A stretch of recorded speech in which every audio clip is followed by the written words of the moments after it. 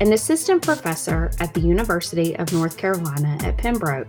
I am excited to announce that the UNCP History Department is launching a podcast entitled Not Just Great Men, a history podcast, to share our enthusiasm for history beyond our classrooms.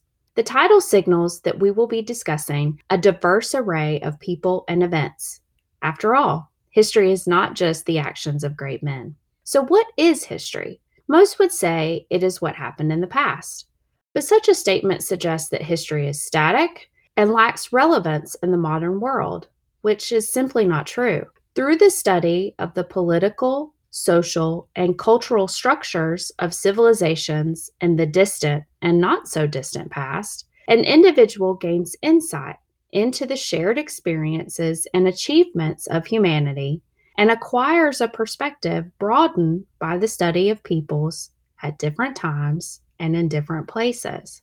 At the most basic level, historical consciousness is vital for human society as the past shapes our present circumstances, and our understanding of the current moment impacts our observations of the past. By creating this podcast, we hope to demonstrate to our listeners that the nuance, the contingencies, the messiness of history are what make it an exciting and dynamic subject to study and discuss. To this end, each season will be dedicated to a new topic or theme.